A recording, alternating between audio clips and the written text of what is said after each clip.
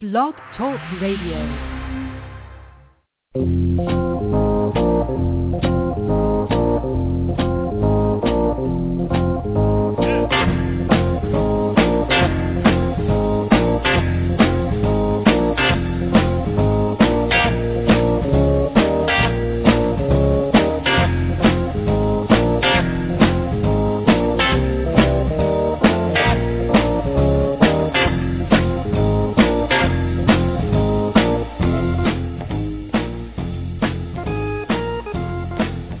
Studio 111 via Radio Saigon and simulcast across the country on Blog Talk Radio and later bflow360.com. This is Fanatic Radio, America's premier sports music program. I'm your host, Mike Gardner. And joining with me this week is my good friend and host of MP Soccer Talk, the Nick Papadis, calling via South Carolina. Nick, welcome to the show. Thanks once again for taking the time to help me out.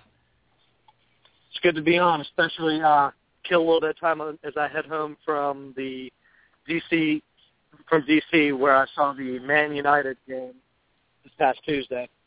Exactly. I have a great show for you on hand. We'll talk some NFL, including several big names going into the Pro Football Hall of Fame this Saturday, actually.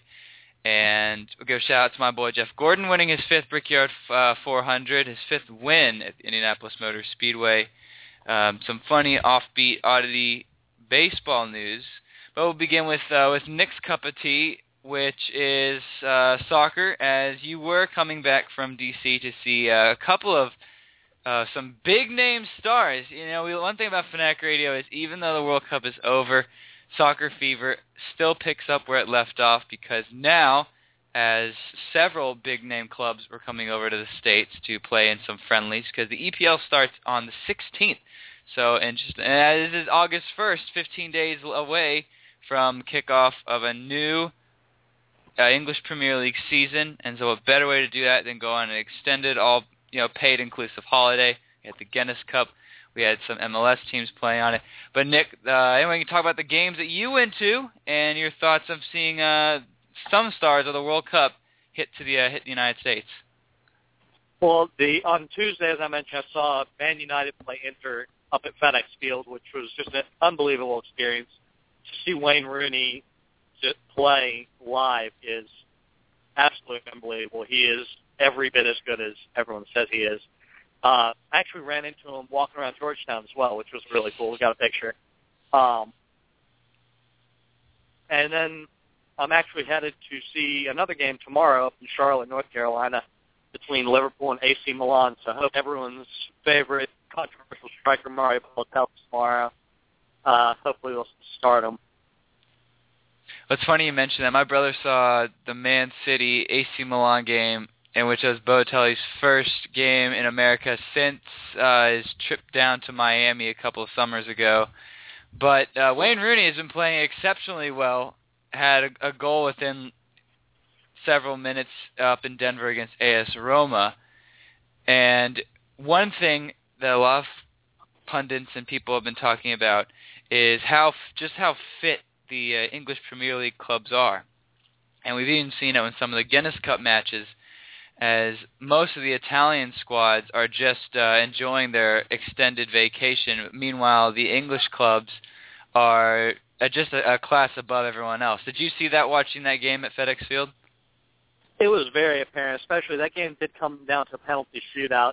And even though it did go the full 90 minutes and into a shootout, the fitness level was just a big gulf in class. You saw Man United, who was fit the whole match. They did make several subs. They essentially subbed out the whole lineup. But everyone on the pitch went the distance. While, as you watched Inter, they just started to look tired after the first half. And the people that they did not sub off were especially looking tired. One of the most impressive players for me in that game was actually one of Man United's new signings, Ander Herrera. He looked really impressive, and I was very impressed with his fitness after making the switch from La Liga to the Premier League. And, of course, I think Man United has yet to lose a game in this Guinness Cup. Of course, all their whole USA Tour got started off on the right foot, smashing the LA Galaxy. And, a team that has been considered one of the best in the MLS in the eyes of many Americans, ended up beating them 7-0. And we'll get to the MLS in a minute. But Man United, it's interesting. I remember seeing them play, I think, in 2006, back when Berbatov was there, Park Ji-sung, Ryan Giggs, Paul Scholes were still playing there, and Edwin van der Sar was the goalie. So that's a big throwback, considering Giggs is now an assistant. But one thing that has surprised me more now as you sort of I'm older and have understood the media side of everything is just how big of a club teams like Manchester United, I think, is monetarily the most expensive club in the world. Bigger than the Yankees, bigger than the Dallas Cowboys, America's team, and yet here comes this soccer team that has players from all across the world, and yet they are fine going to America. But what I'm getting to on this point is their new coach, Louis van Gaal, who was head coach of Netherlands, now is head coach of Man United, sort of frowned upon it. Now, I talked a little bit about it last week on FR, saying how he likes the U.S. tour, but he hates it because it's a risk of his players getting injured, and there's possible jet lag, considering they're going from L.A. to Denver to D.C. and then Miami, and the fact that it's a health concern. But yet, he has had this team so prime and ready. They have blasted every team they've played. They've been on an absolute tear. And then recent stories, is Man United player Johnny Evans is saying Van Gaal is leaving, quote, no stone unturned, because now Van Gaal is changing meal times, even go as far as changing the tables in the Man United cafeteria to circular tables to include more, conversation and camaraderie, and encourages all his players to speak English. Is this, in fact, of putting cameras at their training facility? Papadis, if you were head coach of Man United, was this the right way to approach it? After the season they had last year, I definitely think that this is a good switch, because they went from a team that was very disjointed, never seemed to find a rhythm, to a team now that is in a constant, very good rhythm, and their communication is just so much better. Last year under Moyes, there was just never any continuity, especially with the fact that Moyes himself kept changing the lineup weekly. You had a lot of big problems, and I think Van Gaal is just looking at that and saying, that clearly didn't work. What can we do to change it? And he's taking the steps necessary. He's changed, the lineup he's completely changed up. He switches up from running 3 at the back to running 4, then 5. He's constantly changing his formation. He's just keeping everything very interesting, and I think it's keeping the players engaged, and they're basically enjoying their new leadership. Yeah, because one of the big things, especially in the football world, is constant change, because you have players coming in and out, players from the youth system, a rejuvenated Man United team, basically playing one of their worst seasons in recent memory under a first-year head coach who was quickly sacked and then replaced with a World Cup caliber coach, a third-place World Cup coach, and then I got Wayne Rooney, possibly at the top of his game, for the first time since when he burst onto the scene back in the Euros, many, many years ago. But switching over to another EPL squad, your Liverpool, Nick Papadis, and they've had a pretty decent USA tour, considering that Rodgers is trying to change the club offensively after your boy Luis Suarez went to Barcelona. But some good things on the horizon for Liverpool. Steven Gerrard announced his retirement from international soccer, so he's fully committed to the red and white. Well, I think that overall it's going to be a good season, definitely as good as last season, maybe even a little bit better. While you do lose a huge presence in Suarez, the money that selling Suarez has allowed for spending has been fantastic. A big weakness for Liverpool last season was the midfield, and the defenders especially. And that 75 million pounds has allowed several new players to be brought in. Lovren from Southampton, or half of the Southampton team, in all honesty. Seems like there's no one left from Southampton's starting lineup last year. Liverpool's already taken 3 of them, with several others going to other clubs. But overall, I think while that is a huge void to fill, you will see Rodgers make tactical changes to adjust for that. And then you also have big players stepping up big so far in the U.S. tour. Sterling has stepped up huge 2 times with 2 goals, 2 very important goals in their second 2 matches of the U.S. tour. Their first match against Roma at Fenway was a little bit disappointing, but you can't really do too much about a 90th minute basically own goal, even though it was not credited as an own goal. So it's very interesting to see what he's going to do to replace Suarez. And he has come out and publicly said that he would be willing to wait until the January transfer window to sign the striker, because he wants to sign the right striker as a replacement. Well, he has a lot of good talent in his hand. Sterling, Daniel Sturridge, all stepped up and played very well. What's your thoughts on this whole USA tour before we get to the MLS? And the fact that these international clubs are training not on European, but coming over stateside. Is it good from a European football manager standpoint? Is it a good thing?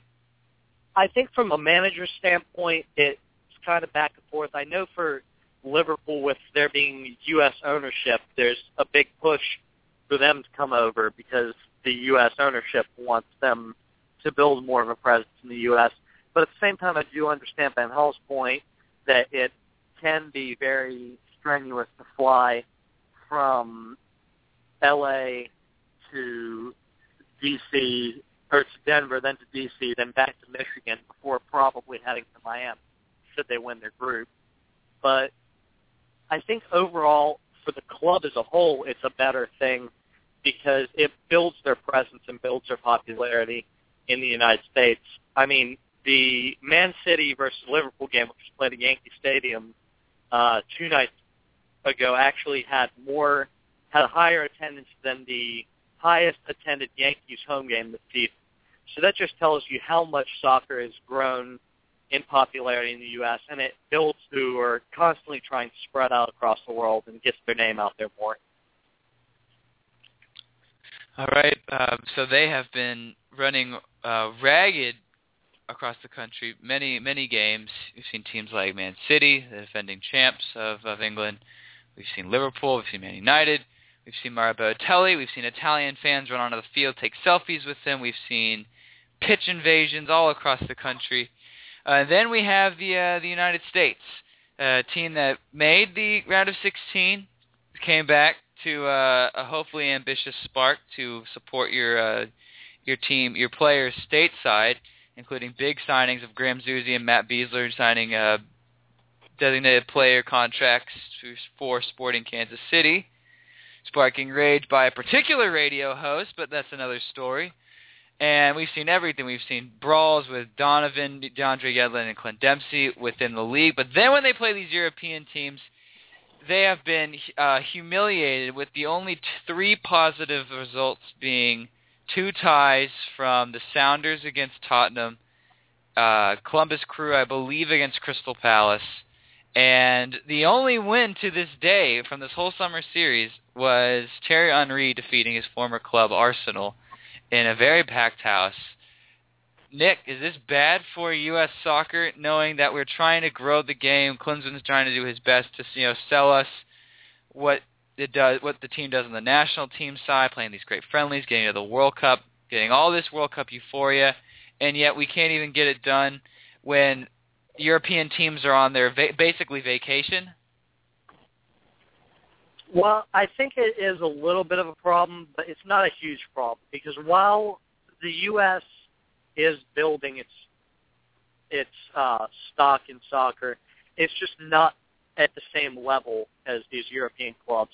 And so I think while it's a good benchmark, it's not necessarily the fairest test for these U.S. clubs to see over the years an improvement in results like this But right now, I'm not disappointed because the level of players that are coming with these European teams is just a cut above. I mean, most of these guys, you've got the Bayern Munich team, who I know we'll talk about playing the MLS All-Stars in just a few minutes.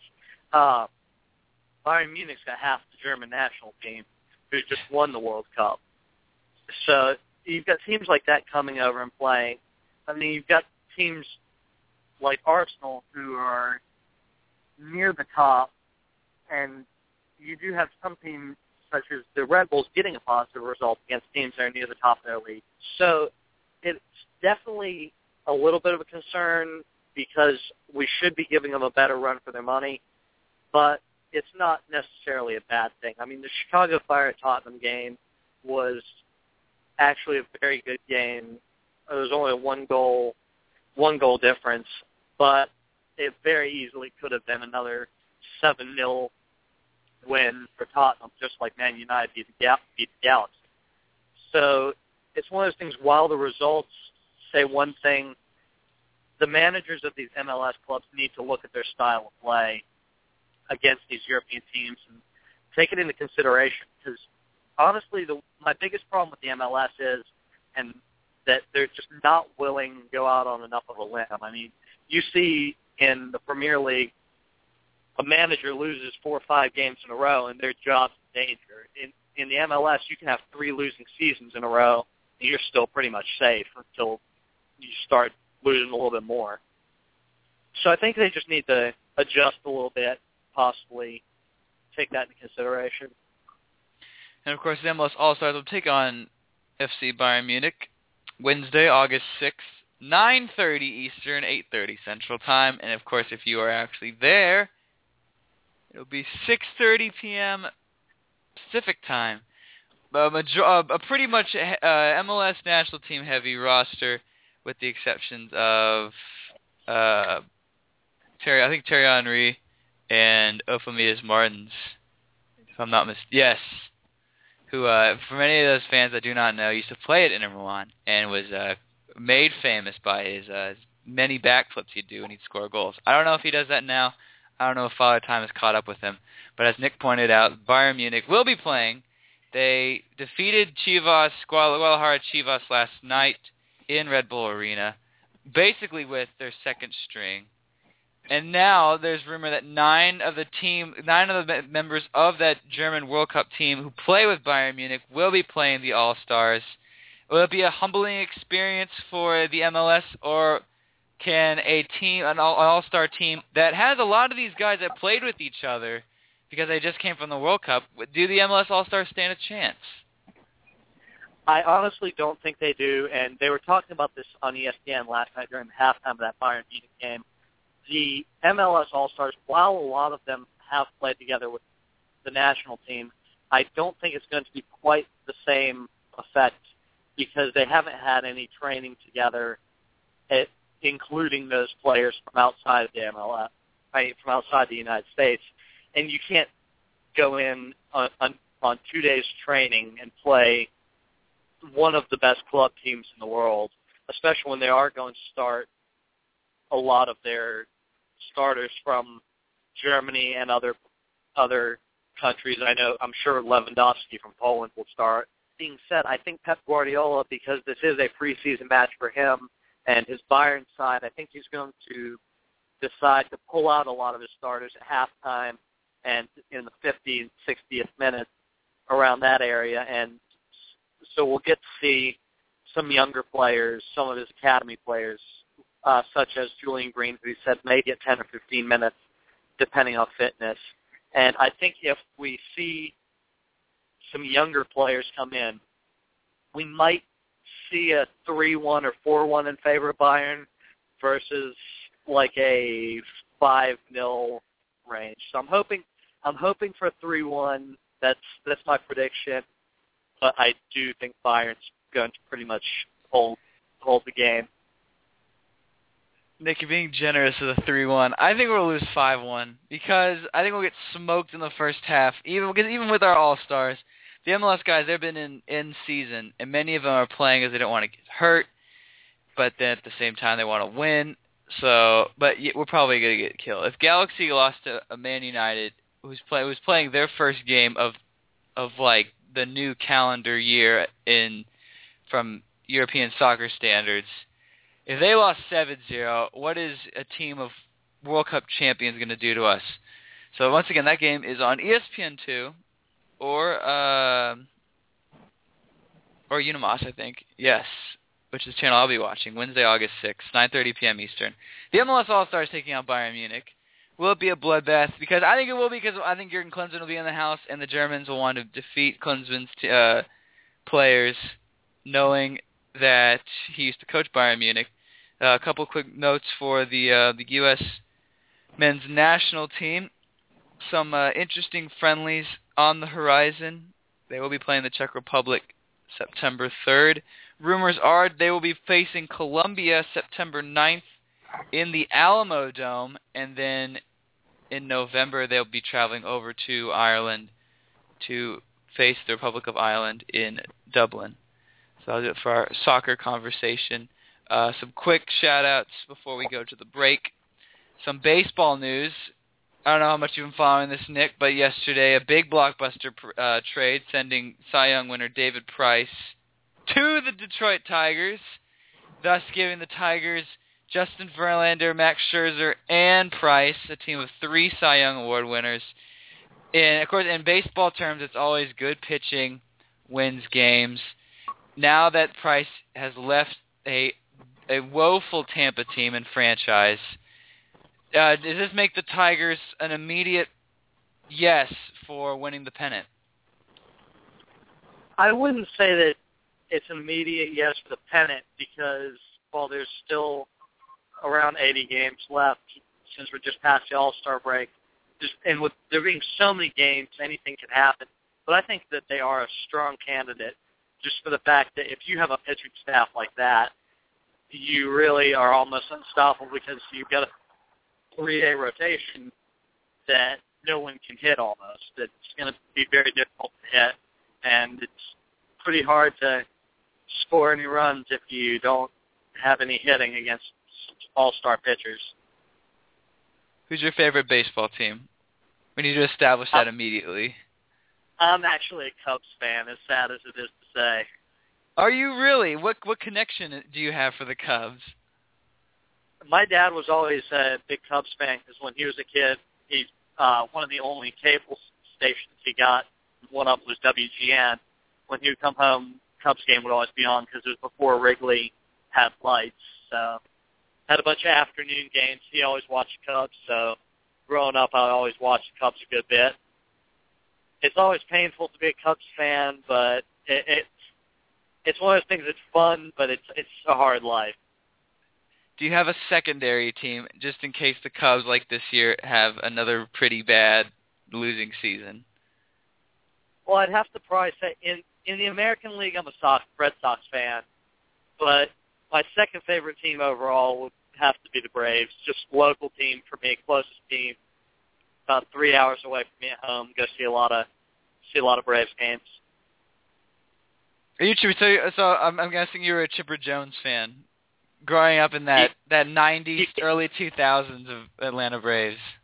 You have to be a Chipper Jones fan. It's impossible not to be if you like the Braves at all. I mean, he's probably one of the best players the Braves have ever had, if not the best. I also loved the Braves pitching back in the day with John Smoltz and Greg Maddux. So it's one of those things. I've always liked the Braves, but the Cubs hold a special place in my heart, even though they're constantly miserably bad. Well, of course, I want to give a shout-out to Greg Maddux and former Atlanta Braves manager Bobby Cox for going into the Baseball Hall of Fame. I also want to give a shout-out to Frank Thomas, commonly known as the Big Hurt, who had 500-plus home runs. I think that was the very first person I saw hit a home run. In my very early baseball games when I was little, watching the Texas Rangers, because the White Sox are in the American League. And I remember there's three guys that I saw hit home runs against the Rangers, and that was Frank Thomas, who's now in the Hall of Fame, ironically Barry Bonds, when he was with the early stages when he was with the Giants. I think either that or he was with Oakland before he got traded to San Francisco. And then Rafael Palmeiro, who hit his 500th home run in now Globe Life Park in Arlington, which means nothing now considering he is one of the many guys that was charged with steroids. But there you go. There's Nick Pappas' take on baseball. A Braves fan, a Red Sox fan, I'm assuming just because they're owned by the same guys that own Liverpool, and a diehard Cubs fan, even though they're 45 and 62. Not as bad as my Texas Rangers, who I think still have the worst record in baseball at 43 and 65, meaning that Ron Washington will be fired in just a matter of moments. Quickly before we go to break, though, my take on the David Price thing. I love how baseball it's like that, and you see that in soccer as well, where teams can just load up on big players no matter the situation. I always love the other ends of the deal because here are the Detroit Tigers, who have won the pennant 2 times in the last 3-4 seasons. They just came off a World Series a few years ago. Yeah, they're sitting pretty. They're 58-47. They're a couple of games over 500. They're leading their division by 4 games. And now you get David Price, who I think is one of the prime pitchers in baseball, considering his stature, his ability to throw the fastball, the way he's just dragged Tampa through the mud just to make the playoffs, in which they've done several times behind him, thus earning a Cy Young Award. So I love how Detroit loads up on pitchers, and the only things they give away is Austin Jackson to the Mariners, who was a pretty decent outfielder. And then the Rays, they just get scrubs and minor league players. So I love just how unfair certain baseball deals are. In terms of Detroit, I think it's a definite yes, because the Oakland Athletics, though, have just as good pitching because they have youthful pitching. But when it gets to the playoffs, that is where they could be in deep trouble, because the only other team that could go probably toe-to-toe with Detroit is the Yankees. Of course, Masahiro Takanaga is still on the DL, so who knows how healthy he will be in times, because the Yankees are 5 games behind Baltimore. Shout out to the Beltway, by the way, Washington Nationals and the Baltimore Orioles still atop their respected divisions. So yeah, that is Mike Gardner and Nick Pappas' take on baseball, a sport which we know nothing about, which will send us perfectly to the commercial break. When we come back, we will break down the NFL. I'll give a quick NASCAR shout-out and more hijinks and shenanigans. Once again, you're listening to Fanatic Radio on Blog Talk Radio. It's Fanatic Radio. And whoever made the decision to give you this big fancy studio is an idiot. The reason you wake up on game day and put on your team's colors. Fanatic Radio on Blog Talk Radio.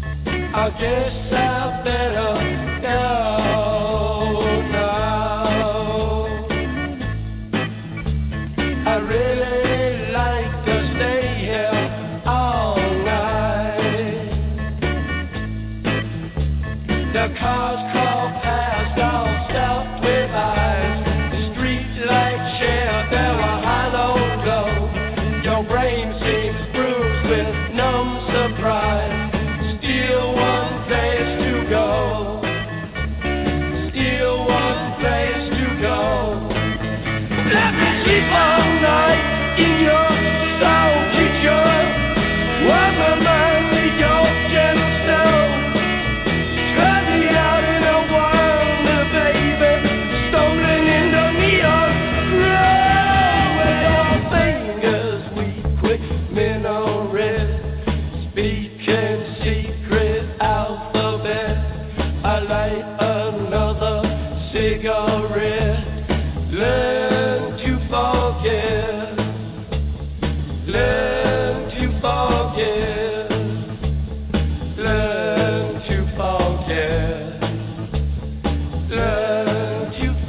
yeah.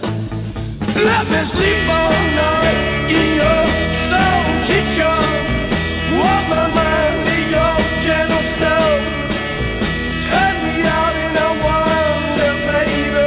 Stolen in the neon road.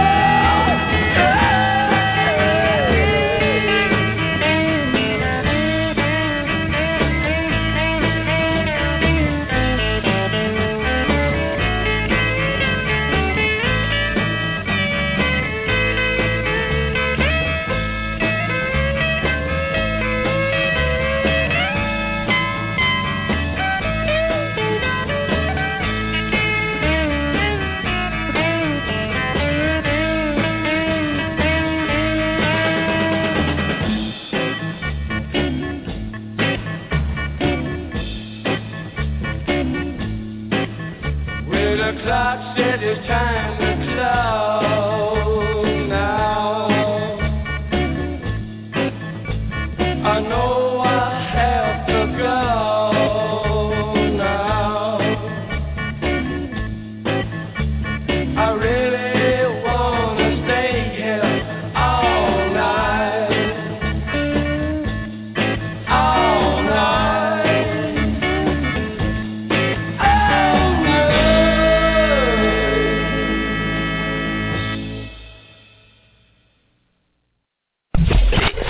Fanatic Radio. What's wrong with that? He fought for his country. It's the reason you wake up on game day and put on your team's colors. Fanatic Radio on Blog Talk Radio. Like those 2 weeks you spent narrating your own life? I walked into the kitchen and sat down at the table. I looked with a grimace at the questionable meal Lois had placed in front of me. Of course, I'd never tell her how disgusted I was with her cooking, but somehow I think she knew. Lois had always been full of energy and life, but lately I had begun to grow more aware of her aging. The bright, exuberant eyes that I had fallen in love with were now beginning to grow dull and listless with the long fatigue of a weary life. I awoke several hours later in a daze. Soul Kitchen by the Doors, Fanatic Radio, blogtalkradio.com, America's premier sports music program. Mike Gardner, Nick Pappas back here to talk some NFL. One reason for that last sound clip, interesting news coming out of San Diego Comic-Con. Nick, you follow this in any way? Apparently September 28th there is going to be not a mashup episode, but the Family Guy family, the Griffins, will go to Springfield with a crossover episode of Family Guy and The Simpsons for all you TV fans out there. So how about that? That being said, we'll roll straight into it. In light of the whole Ray Rice situation, he has indeed apologized for all the events that have surrounded. Especially last Monday, someone else apologized on live TV. I made what can only amount to the most egregious error of my career. While elaborating on thoughts concerning the NFL's ruling versus Ray Rice, following a domestic dispute with his then-fiancée, I ventured beyond the scope of our discussion by alluding to a woman's role in such heinous matters, going so far as to use the word provoke in my diatribe. My words came across that it is somehow a woman's fault. This was not my intent. It is not what I was trying to say. Yet the failure to clearly articulate something different lies squarely on my shoulders. Nick Pappas, Stephen A. Smith was suspended by ESPN, but not fired. And this is also not the first time he has made outlandish, off-the-wall comments that has set the media and public domain in flames. What are your thoughts on this whole Ray Rice scenario? Well, I think it's kind of ridiculous that the NFL only handed him a 2-game suspension, especially seeing as similar events have caused for much longer suspension. And I just don't know about the length of his suspension. Because when you think about it, Stephen A. Smith's suspension from ESPN is half the time of Ray Rice's suspension from the NFL. And while Stephen A. Smith did open up a big mouth like he usually does, I'm not the hugest Stephen A. Smith fan in the world. While he did open up a little bit of a big mouth, I don't think it compares to Ray Rice hitting his wife. I don't think it's even close to a decent comparison. I think that Ray Rice should have been suspended much longer. Yeah, it's interesting because Aldon Smith, defensive end for the San Francisco 49ers, is going to meet with Commissioner Goodell next week to talk about his suspension, in which he was charged with gun possession and a DUI. And an interesting infographic in this week's Sports Illustrated, which I want to applaud them on. Fantastic cover featuring the Kansas City Chiefs' Jamal Charles. Glad to see he did not decide to hold out and signed a 2-year extension with Kansas City, hopefully to make them a playoff hopeful team. But a great infographic, page 14 in the scorecard, in which they give sort of this little spider web of all the different suspensions. I'm just going to read off a few of them, and just to show, this is going to sort of dovetail off Ben and I's discussion last week of how inconsistent the NFL is with these suspensions. But some of the notable suspensions for one game include the helmet-to-helmet or DUI and other incidents. Then when you get to 4-game suspension, that is where you get bullying, first violation of substance abuse, and a sexual assault. Then when you get to 8 games, you get 4 arrests in 14 months, possession of 6 unregistered firearms, and lastly, a full season suspension goes to DUI, manslaughter, 3rd violation of substance abuse, and involvement in a shooting at a strip club that left 1 man paralyzed. So needless to say, because of this infograph, the NFL is all over the place with this. Ray Rice has apologized for his actions. I just hope the Ravens have a losing season and never get out of this for the rest of the season. But interesting enough, and of course ESPN, that's another can of worms. I cannot understand how they let this man, first of all, he's just Stephen Smith. He's no Stephen A. Smith. I don't understand what the A is for. I mean, I'm pretty sure millions of women out there can put the A as a different word, but it's not the first time he's been in trouble. And how many slap on the wrists is this guy going to have before justice is served? It's every time they keep this guy on board, it just makes ESPN look less and less credible, much like pairing John Champion with Lexi Lawless for their soccer coverage. I just don't understand. I just don't get it. That being said, more on the NFL. Training camp is alive and well, and there have been some interesting stories surfacing for training camp. One being Marshawn Lynch, my least favorite player in the NFL, decided to hold out to get a contract and finally comes out of, hiding or the darkness because he's now wanting to play more years because they want more money. Now, I don't understand the whole egotistical plight of NFL running backs. You never see quarterbacks hold out.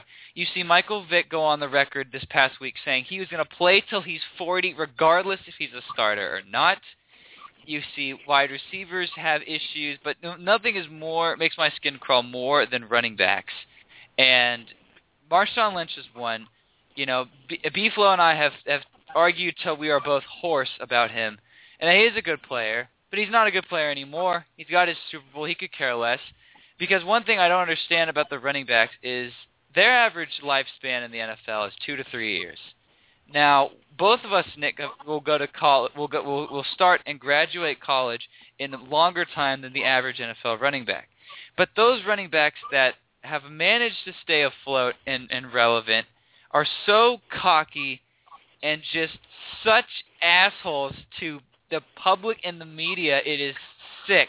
And I'm going to play you a 30-second of a 97-second clip of Houston Texans running back Arian Foster, who basically, as Keith Olbermann would say, see if you can spot a theme in his press conference. How did it feel? Were you 100% out there today, Harry? So do I. I'm just out here trying to be the best teammate I can be, and I'm going to work hard at doing that. But physically, you're good to go? Yeah, man, I'm just trying to be the best teammate I can be, man.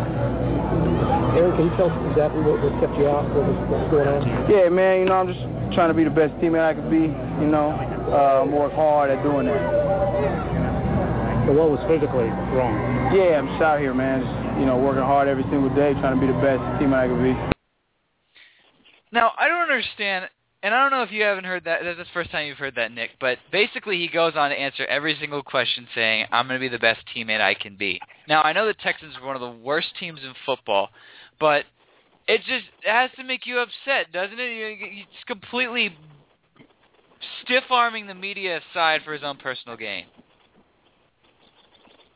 Yeah, I mean, I'm a loyal Panthers fan, as you may know, and so I go to training camp every year, and you see this, like, at Panthers training camp almost every day. Some players come over, and they'll talk to the fans, sign autographs, and you get to meet a lot of them, and you see this time and time again.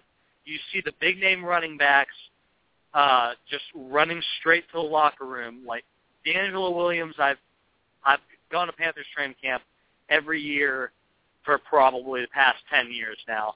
And as long as they've had D'Angelo Williams, I've gotten his signature, his autograph one time. He's only signed autographs one time when I've been there in all the years that he's been in Carolina. But you've got the guys like Cam Newton, who comes over almost every day after practice signing autographs. And it's just what you're saying about the running backs just being stuck-up prima donnas is absolutely true. The one time I have met D'Angelo Williams, he was a really, really nice guy.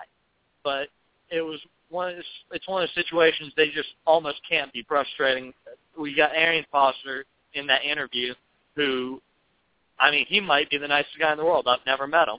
But he just doesn't want to give an answer and just keeps talking in circles, for, like you said, for his own game. Well, I just don't understand it. At least make up an answer. Don't repeat. And for one thing, it's interesting with running backs and big name players is it's two spectrums. You see quarterbacks and other positions. So Jimmy Graham, he signed, I don't know what the number was, but it's the biggest contract ever for a tight end. He's a very good tight end, one of the best in the league right now. If not the best, now that Tony Gonzalez is retired. And Antonio Gates is just a few days away from a really bad injury and probably ending his career. So Jimmy Graham is probably the number one tight end. And I haven't heard him say anything about his contract and how he's the best. You just see that the NFL is so. I mean, I love the NFL and I hate the NFL. I like it less and less. I worked as an intern in the summer at the Pro Football Hall of Fame and some fantastic people. It was just engulfed in NFL 24/7, and you just learn to just hate the league. I don't know why. I don't know, because it's obviously the biggest money-making machine America has to offer, next to the government, because it brings in billions of dollars, and it has some of the biggest stars on the planet. But yet you see the Ray Rice issue, you see this Arian Foster issue, you see Marshawn Lynch refusing to go to the White House. Then you see Tom Brady, and then certain players with all their charity work. It makes no sense. It's so... And then you see guys like Johnny Football going to Vegas and hanging out with Floyd Mayweather and the Biebs. It's so all over the place. I don't understand it. Nick, maybe you can explain a little more about what makes the NFL the way it is. I think, honestly, it's when the biggest problem is that they give these really young guys, some of them your age and my age, really young guys, millions and millions of dollars. And when you hand over that much money to such a young person, well, the thing is, it is unlike any other league, there is a set contract of guaranteed 4 years for rookie signing bonus. Yeah, and I think it's just out of hand to hand over a really high amount of money. I mean, if somebody would give me even $500,000, I wouldn't know what to do with it. You give these guys millions upon millions of dollars, and they just they're like a deer stuck in headlights, and one of two things happen. They either get really full of themselves and they just go do stupid stuff and go act ridiculous in Vegas and act ridiculous and get caught just committing all kinds of crimes. Or you've got the guys like Brady and like some of these other guys who just put their money in the right place and either save it or put it towards charity and do a lot of work with communities. So I'm not a big Tom Brady fan, let that be known. Being a Panthers fan, I kind of despise the Patriots from the Super Bowl back in the day. But you can't disrespect guys like Brady who do good with their money. But just a lot of it surrounds is about money, and it just makes no sense. Going to Browns training camp, Johnny Manziel is, I guess, slowly coming to grips of being a second string.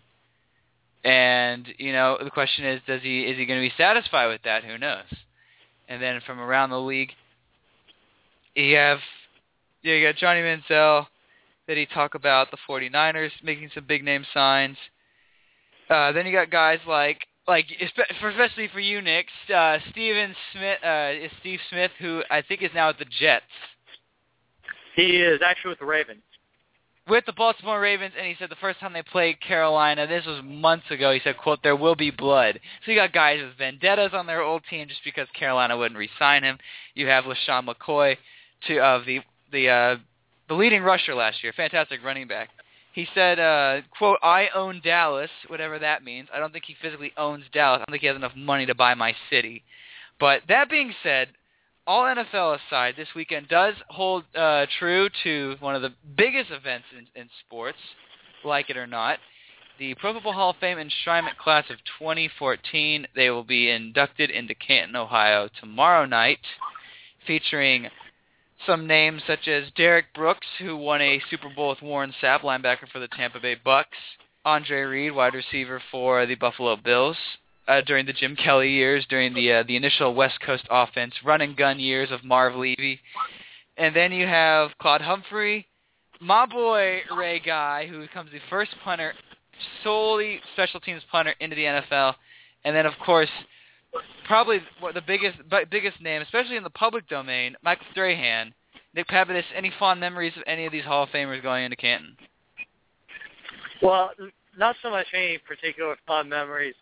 You got to love Strahan's career after the NFL and all his announcing and broadcasting. And now I believe he has a morning show.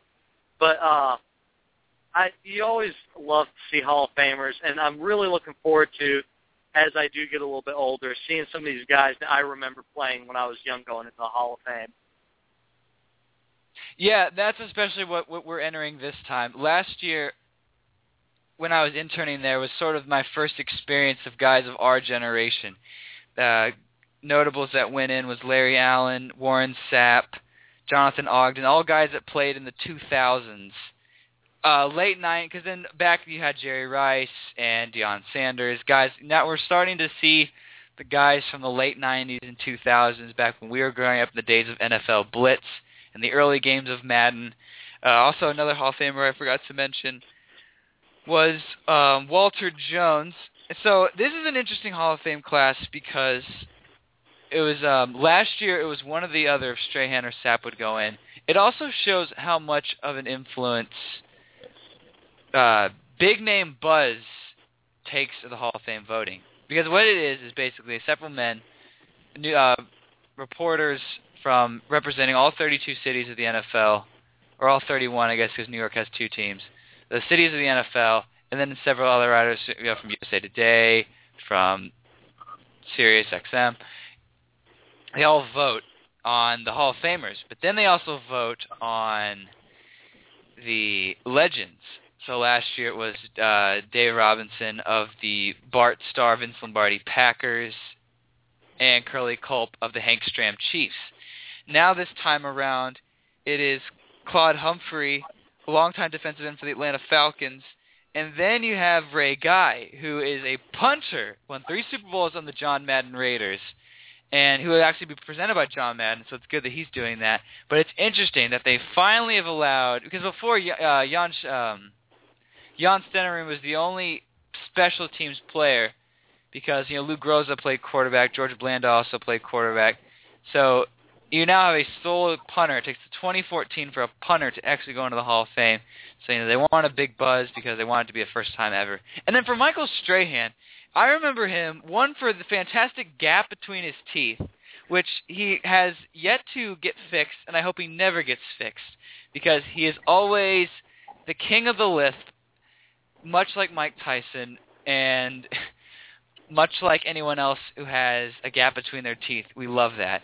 But also, ever since he retired, and he retired out the right way, playing with a very good Big Blue Wrecking Crew back when Oseam Manura and Justin Tuck were young players on the New York Giants defense that defeated the undefeated Patriots, which I hate, because they've ruined history for the rest of my life. But that being said, Michael Strahan had the single-season sack record. He was a menace to Brett Favre, guys like Favre, Kurt Warner, Dan Marino. And now, so he touches us youth and millennials. But for the older generation, especially the women demographic, female demographic, he's appeared on the, he now has Michael and Kelly replaced Regis, and then he also does Good Morning America, because he replaced Josh Elliott in that regard. So you got Strahan doing Michael and Kelly, Good Morning America, Fox NFL.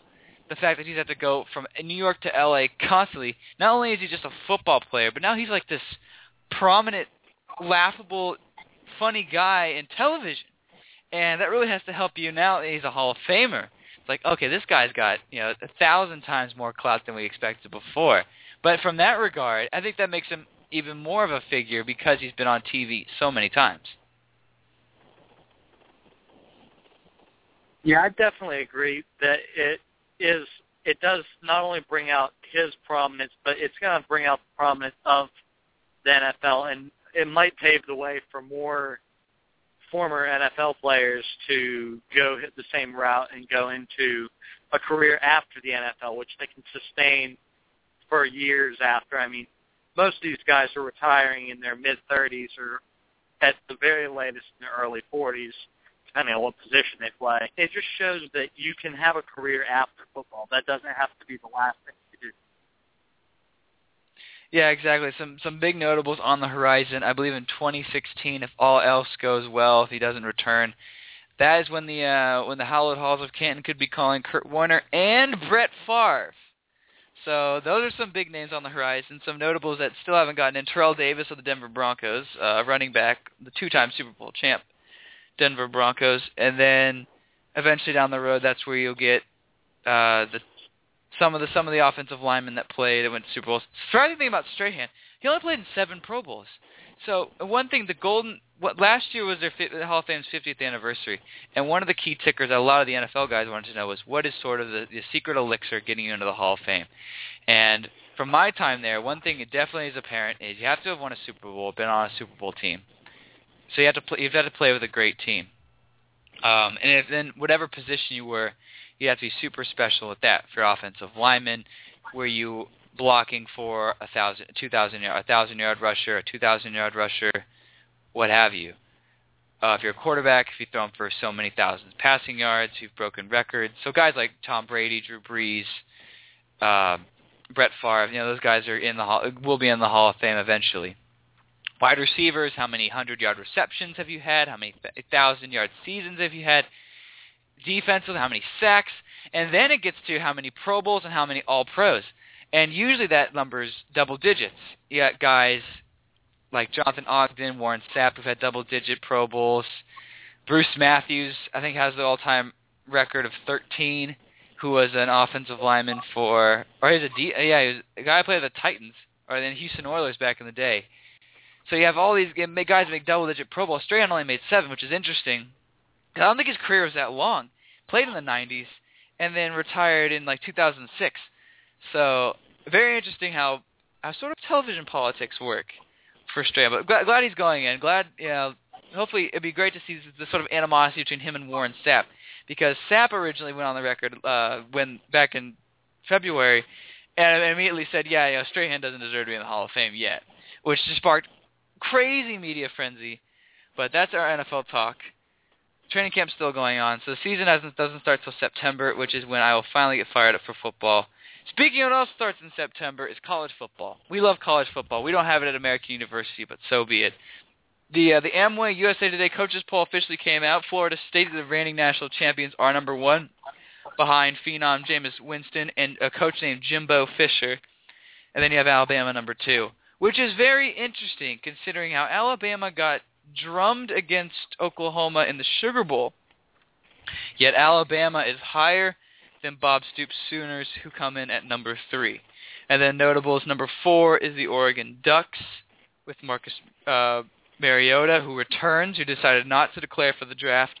And then Auburn, I don't know why, basically got off the coattails of their remarkable, insane season last year. They lose Trey Mason, their Heisman hopeful running back, yet they're still fifth in the country. And then rounding out the top 10, Ohio State, UCLA, Michigan State, the defending Big Ten winners, and Rose Bowl champions, Carolina, and surprisingly Baylor. Nick Pappas, are you fired up for college football as of now, or does it usually take you a while to sort of understand why these rankings are the way they are? Well, there's really never a time I'm not ready for some college football. Honestly, I prefer college football to the NFL. It's just like I prefer college basketball to the NBA. It's just a completely different game. The poll definitely has gotten me a little bit interested because I am looking forward to seeing some Gamecock football. Seeing as we don't have a team at American University, I still have to pull for a team from back home. So I'm happy to see them ranked well. But I'm not really too surprised with the rankings. You were talking a little bit about the 2 and 3 rankings.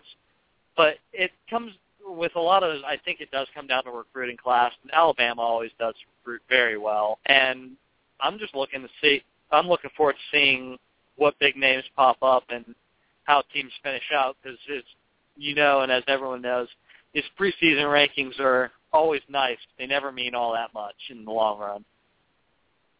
Yeah, it's true. Especially Clemson was preseason number 3 last year and then got waxed against Florida State because most people didn't really predict Florida State to win the national championship. Jameis Winston returns. Is he primed to have another Heisman hopeful season, or do you think Florida State has a lot of flaws that could easily be exposed this year? Well, I think it's going to come down to Winston and whether he has a season. It depends on whether he shows up. If he has trouble like he did last season with getting in trouble and just doing stupid stuff and being a little bit too boisterous, then it could be an issue for Florida State. But if he turns it around from last season and he's very by the books, doesn't get in any trouble, stays only in the sports section and does not make the front page, then I think they'll have another fantastic season. See, that'd be interesting because, he did have that sexual assault case, which was dropped, and ultimately he was innocent because, who's to say something like that doesn't happen during the regular season? I mean, I know I'm from Florida. I don't know what goes down there, but he also has a lot of pressure as a new wave of wide receivers comes in. A lot of his big targets graduated or declared for the draft, so that'll be interesting. Interesting to see if Oklahoma can run the table, being that they're sort of the only big team in the NFL. Who knows? I'm surprised that Baylor is 10. Now, I'm not having a go at Baylor, but they are not a good team. They sort of were in the right place at the right time because Texas was so bad, and Kansas State upset Big 12 is always a conference that teams upset other teams. Oklahoma State lost to Oklahoma, thus sending Oklahoma to the Sugar Bowl. But I'm just surprised that a team like Baylor is highly ranked in Stanford or Georgia. And then scrolling down, I can't wait to see what USC does because they were a disaster last year. And now Lane Kiffin is completely gone out of USC's mind. Who knows what this sort of new renaissance of LA football is going to be, because now you got UCLA up in the top 10. Jim Mora Jr. has done a fantastic job there. There's a fantastic Sports Illustrated article about quarterback Brett Hundley, sort of bring that old school UCLA football back. Who knows how USC and UCLA are going to do. And then you always have your hopefuls, your Notre Dames, your Johnny football-less Texas A&M, how they go forward. So no other big surprises. I am surprised, though, what Charlie Strong is going to do with Texas, because being from Texas, it is basically do or die when you are coaching the state's largest school in a team that relies so much on history. So college football starts in September, and Fanatic Radio will be with you every step of the way, holding your hand as we try to predict the Heisman winners. But that's another story for college football. Any other shout-outs or stories you want to talk about, Nick? not in particular. I would like to give a shout-out to American University for hosting Man U to train on their campus and train on Reeves Field, which is quite surprising given the condition that Reeves is usually in. It's amazing because I think us and Maryland are the only two schools in the the DMV area with a substantial grass field. Because Georgetown plays on turf, GW plays on turf. George Mason could be another field, but it's all the way out in Virginia, and FedEx Field is in Maryland. So, luckily, American University has the wondrous honor of hosting teams in the past, like the U.S. national team, the Brazilian national team, Manchester United this year, and it's only just a matter of time. Have you seen the AU schedule? Men's soccer schedule. It was released last week, Nick Pappas, and we feature wonderful teams such as George Mason and the Canton DC College Cup, which will be at American. Mason is a defending Atlantic 10 winner. And then the very next game, they get to play UCLA, who has my boy Larry Enjox, who transferred from Loyola, Maryland, is now repping the blue and gold for UCLA. Hopefuls for Todd West's squad to return back to Patriot League glory? I think this year is going to be a big year for AU soccer. I mean, we brought in so many freshmen after losing so many big seniors, as well as losing some quality freshmen.